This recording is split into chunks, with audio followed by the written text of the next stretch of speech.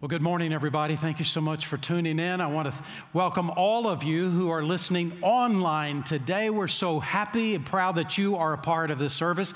And for everyone on all 4 of our campuses that are in person, yay, God for you. Thank you so much for being here. At our Darrington campus, at our Richmond-Rosenberg campus, at our Missouri City campus, and at our Sugar Land campus. God just keeps expanding this church. And I'm going to tell you something. Something happened last Sunday that was a milestone. We had 52% of our pre-COVID attendance in person last Sunday. Do you know what that means? It means we're halfway back. Half of us have gotten back, and the other half, I know, are thinking about it. I know that you're thinking about when it is that God wants you to come back. We are halfway there. That's pretty amazing if you ask me. And here's what I want to say to you. If you are listening online and you begin to feel in your heart, hey, I think maybe it's time, we would love to have you back in person as well. Come when you're comfortable. Whenever that is, we welcome you back in person. I think pretty much everybody understood that at the conclusion of the presidential election, there would be a whole bunch of happy people and there would be a whole bunch of sad people. We had to have come to that conclusion because it is obvious that America is split right down the middle with only a hair's difference between the two positions. So some were going to be happy and some were going to be sad. But I'm going to tell you what I think this election really has shown. I think this election is showing us that it's time for both sides to stop yelling at each other and start listening to each other and talking to each other again.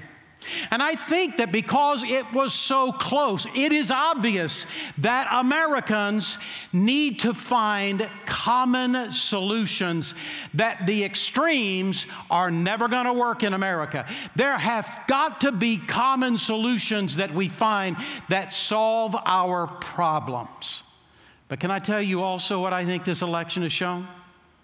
That when all is said and done, whenever that is, and all the smoke is cleared and all the fog has rolled back, whenever that is, my prayer for America is that we would come back together and we would come back to God. We would truly be one nation under God again. And if you share that, be praying about that. Would you do that? And I know some of you, you're saying, look, that is impossible in America. But I got to tell you, we've got a God that specializes in impossible. So let's go to Him. Let's ask Him. Let's pray down revival and the coming back together as a nation and the coming back to God. Let's pray about that. Next weekend is going to be, I think, probably the greatest weekend this year at Sugar Creek Baptist Church. And I say that because of what is about to happen next weekend. We've called it unshakable.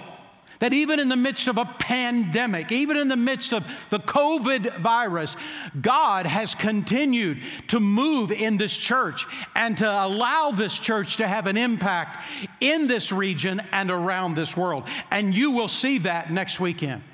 Next Sunday night, there is a program. It's going to be online, and I hope that you'll sign up to be a part of that. And what will happen to you, I promise you this, what will happen to you next Sunday night when you watch this 1-hour special that we're going to be airing, you will be saying to yourself, I had no idea. I did not know Sugar Creek is there. Sugar Creek is there. I cannot believe what God has done in this church. All this has been taking place in the middle of a pandemic. Are you serious? You will be stunned. You will be amazed. And it will be so obvious that the power of the Holy Spirit is anointing this ministry and using this ministry around the world to continue touching lives. Thousands of people have come to know Christ. Hundreds of churches have been planted, even in the midst of a pandemic. Give us the opportunity to share the story. Next Sunday night, you will be amazed at what God is doing in our midst. This year, isn't it true? Every single one of us have been praying for other people. Maybe members of our family have gotten sick, or maybe other people that we've known in the church that have been sick, or other people around the world, maybe people we don't even know. We've been praying that God would do a supernatural intervention in their life, and there would be a supernatural healing that would take place. But what does the Bible even teach about this subject? What does the Bible teach about supernatural healing? I want to talk to you about that very thing today. We have reached the passage of Scripture in James chapter 5 where James addresses this topic. And I don't imagine that I'm going to answer every question in just 30 minutes, but at least we'll give it a running start. And it is James chapter 5 and beginning in verse 14. So listen to what he says. Is any one of you sick? He should call for the elders of the church to pray over him and anoint him with oil in the name of the Lord. And the prayer offered in faith will make the sick person well. The Lord will raise him up, and if he has sinned, he will be forgiven. Therefore, confess your sins to one another and pray for one another that you might be healed. The prayer of a righteous man, and by the way, a righteous woman, is powerful and effective. In my ministry, I have seen people supernaturally healed of terminal cancer and of other diseases. Early in my ministry, I became friends with a particular other pastor who had been a lifelong type 1 sugar diabetic. He had been on insulin and a special diet for most of his life, most of his adult life. But one day, as he was praying, he began to feel that God was going to heal him supernaturally of sugar diabetes. He claimed that in his quiet time. And then he decided, he did the right thing, by the way. He went back. He didn't get off his insulin. He didn't stop his special diet. He went back to his doctor, who, by the way, was also a Christ follower, and he shared what God had impressed on his heart. And he said, I'm just in here. I want to get some blood tests. I want to see if God has already healed me. Well, the doctor said to him, well, I'm going to tell you something. A person can't be a type 1 sugar diabetic and then not one, except for a supernatural intervention of God. So we're going to take the blood test. He took one blood test, a second one, and a third one. And when all three had come back, he said to my friend Cliff, he said, Cliff, you and I know we've had a relationship or friendship all these years. You have been a type 1 sugar diabetic. But I can tell you the last 3 blood tests we have taken show no diabetes whatsoever in your body. And he said, I don't have any explanation for what has happened except a miraculous intervention of God. But he said, I'm going to ask you, just to be sure, I'm going to ask you if you do me a favor. Would you come back in every month and I want to take another test? Just to be careful. And Cliff did. Cliff lived the next 25, 30 years of his life off of insulin and off of the special diet, and not one trace of sugar diabetes in his life. He's now in heaven, yea, God for him, but it wasn't because of sugar diabetes. God healed him supernaturally. God still heals. God still intervenes in the lives of some. He doesn't heal everybody supernaturally, but he does heal some people supernaturally. So what does the Bible teach about this whole issue of supernatural healing? I want to talk to you about that very thing today. And I think the best way to start with this is maybe to get a better understanding of where does sickness come from. First of all, sickness can be the result of violating God's laws of nature and morals. The Bible is very clear that when God created the human body, He created an amazing machine. It is incredible what God put together in our bodies. The ability to fend off diseases, the ability to repair itself. It is amazing, this body that God has given to us. And if we will eat right, if we will eat the right kinds of things and drink the right kinds of things and get rest and use sanitation and use common sense, it is amazing how strong, how healthy of a human body that God has given to us. 3,500 years ago, God spoke a word to Moses, and He gave to Moses all of these rules and regulations. Eat this, don't eat that. Drink this, don't drink that. Have all of these sanitation rules and all these rest rules. If you will take a look at what God told Moses, it is absolutely amazing. That's why researchers today and medical doctors today, when they read these rules and regulations that God gave to Moses 3,500 years ago, they're still amazed because it was science way before its time. There's no way he could have known. Don't eat that, eat this, don't drink that, drink this. Have these rules of sanitation that other people did not have. And it is why all the nations around the Israelites, when the Israelites obeyed those laws, when they ate the right things, drank the right things, had the right rest, they had the right sanitation, they lived a more healthy life than the other nations around them. And the Bible simply says this, God speaking in Exodus chapter 15, verse 26, if you will give earnest heed to the voice of the Lord your God, and do what is right in His sight, and give ear to His commandments, and keep all the statutes, I will put none of the diseases on you which I have put on the Egyptians, for I, the Lord, am your healer. He is saying, if you'll listen to me, if you will obey me, if you do what I tell you to do, it is amazing the health you will have because I'm the one that created your body. Well, that's exactly what happened to the Israelites. When they obeyed, they were more healthy than any of the other nations around. And it's not just then, it is also now. In 2016, Harvard professor Dr. Tyler Vanderweel and a journalist named John Seneff wrote a USA Today op-ed entitled, Religion May Be a Miracle Drug. They had conducted a study for 15 years. And now they were writing about this study. And the beginning of the piece started this way. If one could conceive of a single elixir to improve the physical and mental health of millions of Americans at no personal cost, what value would our society place on it? And then the authors go on to talk about what the research demonstrated. The mental and physical health benefits that are correlated, and I'm telling you the truth, with one, reading the Bible.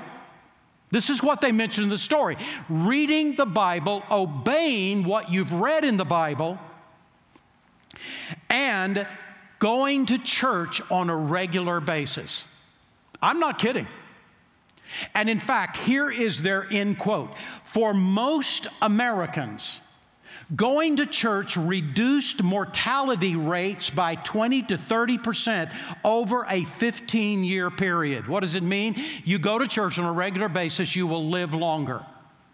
By the way, if you go to Sugar Creek, it's probably double. I don't know. That research is still out there. Furthermore, they say research suggests that those who regularly attend services are more optimistic, have lower rates of depression, are less likely to commit suicide, have a greater purpose in life, are less likely to divorce, and are more self-controlled. The truth is, this isn't the first study to say these things. In fact, over the last 50, 60, even 70 years, there have been dozens of studies. I've read these over the last several decades, and they all come out the same. That if you will read the Bible, you will obey the Bible, you will attend church on a regular basis. And right now, even if you just watch it online, if you will connect yourself, it is amazing the difference it will make in your life health-wise. It is amazing the difference it'll make in the length of your life. Here's the truth. All the way back to Moses and all the way to today, if we'll do what God tells us to do, live the way God tells us to live, we will be healthier and we will live longer. But if we refuse to do it, we will have illnesses. We will die prematurely, simply because of an unwillingness to say yes to God. Now, that's not with all illnesses, and understand that one of the aspects have to do with the level of our obedience. One. But another one is that sickness is also simply a result of living in a fallen world. Our bodies wear out, natural disasters happen, new diseases emerge, our body isn't prepared for, and injustices take place. It's not the way God made the world. God created the universe perfect. It is because of the fallenness of mankind. And so when the Bible talks about the subject of illness, sometimes it says that it is a temporary discipline of God. Some of them are. That some of them are God's way of bringing us to heaven. But God intends for us to experience healing in most. Sometimes that healing is because of medicine. Sometimes it is a natural thing. Sometimes it is a supernatural healing. But it isn't always supernatural. I mean, when you read what happens with Epaphroditus or Paul or Timothy or Trophimus in the New Testament, they had illnesses that were not supernaturally healed. And if there was anybody that were men of faith, it was these guys. Sometimes God intends to heal supernaturally. Sometimes He does not. So how do we make sense of all of this? Well, listen to what James teaches us in this passage. When we are sick, what are we to do? And listen to what he says. Is anyone sick among you? Let him call for the elders of the church. Let them pray over him, anointing him with oil in the name of the Lord. The word that he uses for sick in this verse means a desperate illness. It means a life-threatening illness. He's not talking about stumping our toes or having indigestion. He is talking about something that is very serious, something that is a serious illness in our life. And James says that when one of these moments come for you, here is how you should respond. And he gives us 4 prescribed steps to follow. So let's look at them. First of all, he says, let them call for the elders. Now notice, it is the person who is ill that is to initiate all this process. The person who has gone through this terrible thing, who is to call for the elders. By the way, they have to have elders to call for elders. An elder, the word elder simply means pastor. It's another name for pastors. In other words, they cannot be disconnected. There were no Lone Ranger Christians in first century. Everybody in first century knew, I need other people. I've got to be a part of other people's lives. I've got to be connected to the body of Christ. I can't sit at home and do nothing and have nothing to do with other believers and expect to be strong in my Christian life. It just won't happen. Now, there are people today who believe that I don't need the church. I don't need anything to do with those Christians. I'll be just as close to God that I would be if I went to church. Well, that is nothing but a lie from hell itself. The truth is we need each other. The truth is we need to be with each other. We need to worship with each other. We need to study the Bible, the Word of God together with each other. We need each other. And they understood that in first century. So call for the pastors of your church. That's what James is saying. Second of all, then James says, the elders are to anoint that person with oil. I've read two different interpretations of what that means. What does it mean to ask the elders to come and anoint you with oil? What does that mean? Well, one interpretation is seek the best medical advice available, because oil was used medicinally in the first century. So he was just saying, seek for the best medical advice. Well, that can't be what he's saying. There were doctors in first century. Why are you going to the pastor to find out medical advice? You go to a doctor to find medical advice. So why would he call for the elders to come and anoint with oil? That doesn't even make sense. No, it is the second understanding that James is talking about. And the second is simply this: the oil is to be used as a symbol of faith in God's ability to heal. It's not seeking medical advice. It's being anointed with oil, with that oil being a symbol of faith. I believe in a God that can heal supernaturally. You remember the story in Jesus' ministry where he came across this guy who was blind, and the guy said, "Would you heal me?" And Jesus took some dirt in his hand. You remember that? And he spit into that dirt to make it mud. How much spit did it require to make that turn into mud? And then he took the mud and he laid it on the man's eyes and he said, "Now you go wash." Now, what was the purpose of the mud? It wasn't medicinal. It wasn't magic. It was a symbol of faith. Go wash this mud off your eyes as a symbol of faith and be healed. And the man did it and he was healed. Now, James is saying, call for the elders to anoint you with oil. Aren't you glad he didn't say to anoint you with spit? Aren't you glad it's oil? Go to the elders and have them spit on you. No, he said, anoint them with oil, and yea, God, for that. The third, well, before I get to the third, is this. Early in my ministry, I came to understand this whole idea of anointing with oil. 3 churches ago in my ministry, I had a man and his wife come to my office, and she was crying. She said, I have been diagnosed with terminal cancer, and they're telling me I only have a few months left. And she cried, he cried, and before it was over, I cried. I love this family. But I'd already come to this conclusion about what James had said, and I actually kept oil in my office, just if somebody ever asked. And I said to them, I read the passage to them, and I said, would you like me to anoint you with oil? And she said, I would love it if you did that.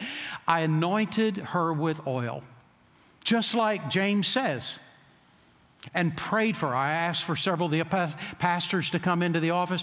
We prayed over her and asked for her healing.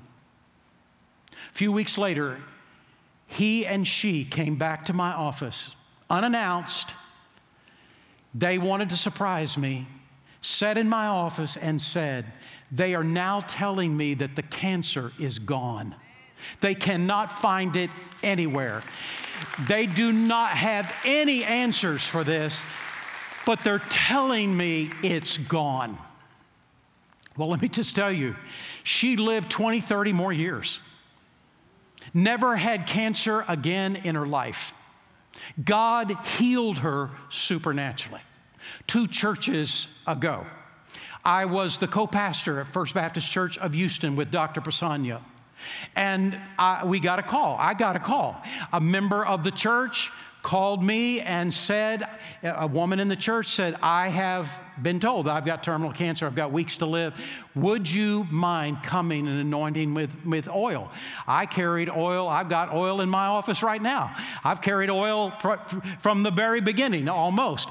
And I said, I'd be glad to do that. I got some pastors to go with me. We went to her house and we anointed her with oil. I said, there is nothing magical about the oil. It's just a symbol of faith that we believe that God can heal. And she said, that's all I need. And we anointed her with oil. And a few months later, she gave me a call and said, the cancer is totally gone. They said there is no trace of cancer whatsoever. I've had that happen in the last 3 churches of my ministry.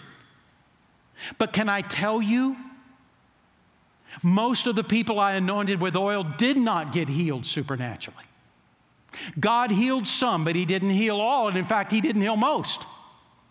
In my master's degree at Southwestern Seminary, one of my friends who became a pastor was telling me about, well, he was a pastor at that time, but he went on in the ministry, and he said to me that a guy had come, and he had terminal cancer in his church that he was pastoring, and he anointed it with oil, and he was healed supernaturally. But he said most of the people that he anointed with oil have not been healed supernaturally. In my doctorate degree, I had a pastor that I came to know and friends with, and he was talking about a man that had a lung disease that he anointed with oil. And he said the man was healed that day. It wasn't later. It was at that moment, that day, and the man was healed. But he said most of the people I've anointed with oil were not healed supernaturally. The point is simply this, that the oil is a symbol of faith, but not a guarantee for healing. Not a guarantee for healing. So will we anoint with oil in this church? I've been doing it ever since I've been here. Absolutely yes. Why? Because the Bible says to do it. We're people of the book, amen? We do what it tells us to do. You bet. You want to be anointed with oil, you come to my office, that's exactly what we'll do. So why are not everyone supernaturally healed? Why only some? Listen to the third step. Pray in the name of the Lord. That's what James says. Pray in the name of the Lord. The name of the Lord and the will of the Lord are the same. To pray in the name of the Lord does not mean to put at the end of your prayer, in Jesus' name, amen. That's not what that means.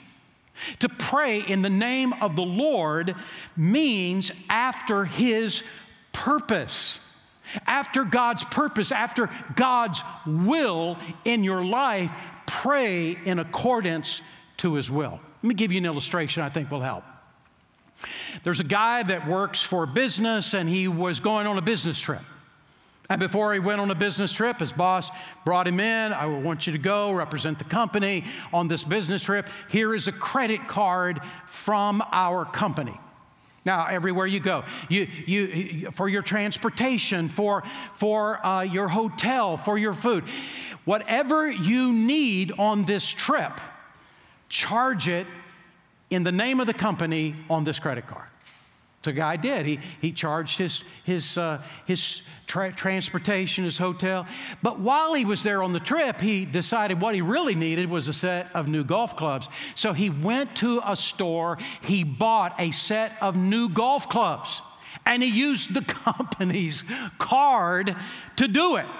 So now he is in front of his boss. He gets out all of his receipts. He's got to get this PO, that is purchase order, that is all signed. And boss is going through all of the receipts. Okay, the transportation, hotel. Wait a minute. New golf clubs? He said, you told me I could get anything I needed. He said in the company's name what the purpose of the company is. No, you're going to have to buy the golf clubs out of your own pocket. Do you see the idea? In Jesus' name means after His purpose, after His will. Why does God heal some people supernaturally, but not heal other people supernaturally? I don't know. It's one of the questions I have when I get to heaven one day. I'm going to ask the question. And I've had people say to me, you get to heaven, you won't have any questions to ask God. Well, maybe so. But right now I got a bunch, and if I still have them, this is one of those questions. Why some?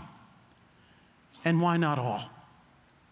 Manly Beasley was a friend of mine. Manly's in heaven today, but early in my ministry, I was just a young pastor, and I met Manly Beasley. We became friends. I loved him. He loved me. I had him in every church that I pastored. Manly Beasley was the greatest man of faith I've ever personally known. I considered him to be Elijah. This man knew how to trust God. This man was the most amazing man of faith I have ever known. I would always have him come and teach on faith in every church that I pastored. Manly Beasley, as a young man, contracted 3 terminal illnesses all at the same time. How is that even humanly possible? 3 terminal illnesses at the same time. When he did, some of his close friends then, Jack Taylor, Ron Dunn, and others, went to go pray for him. And as they were praying for Manly Beasley, they were praying for God to heal him supernaturally. And Manly stopped the prayer.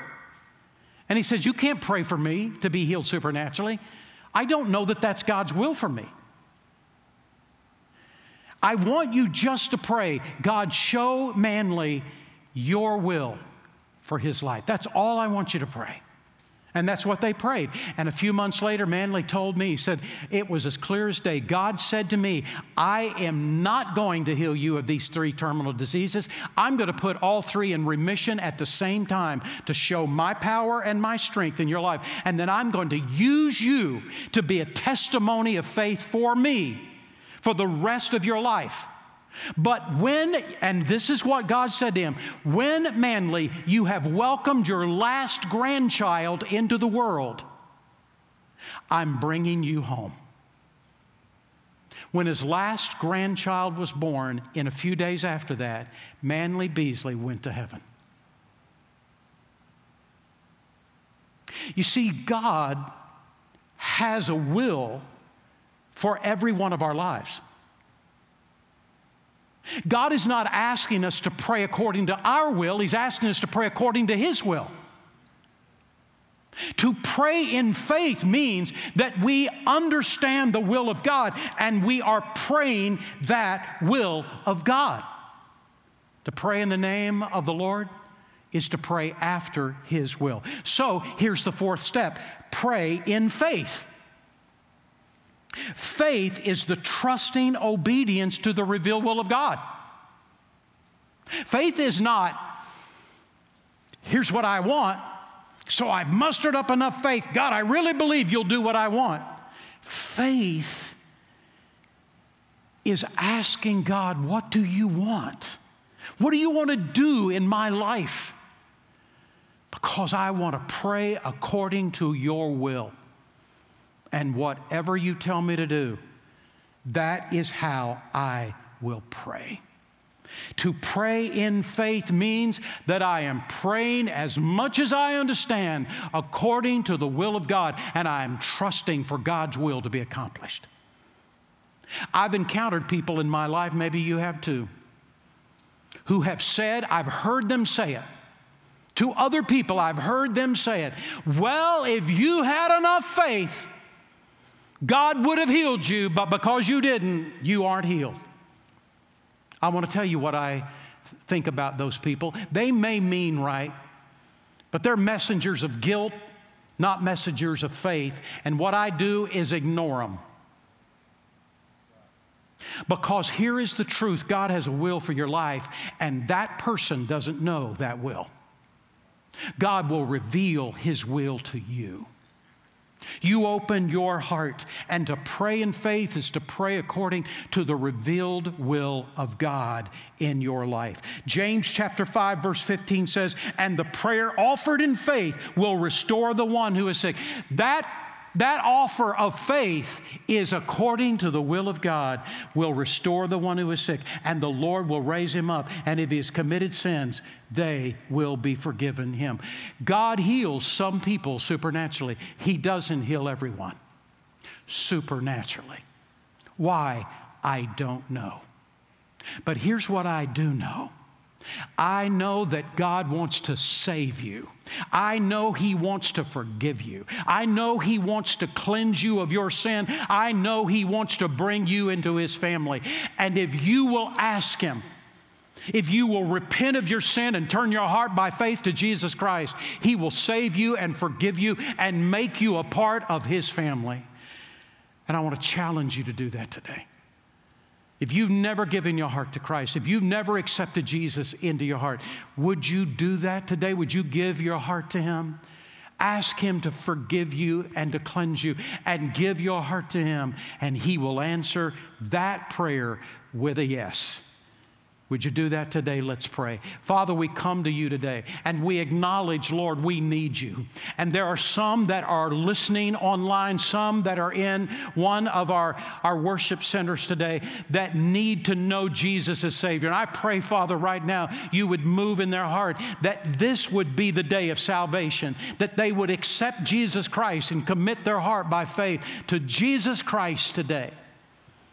Move in hearts, Father, to be saved today. And Father, move in hearts today who are ill and do not know your will. Oh God, show your will. What you want to do in their life, and let them pray according to your will about their life. Show them, reveal yourself to them, we pray. Help us to better understand all of this. In Jesus' name we pray today. Amen and amen.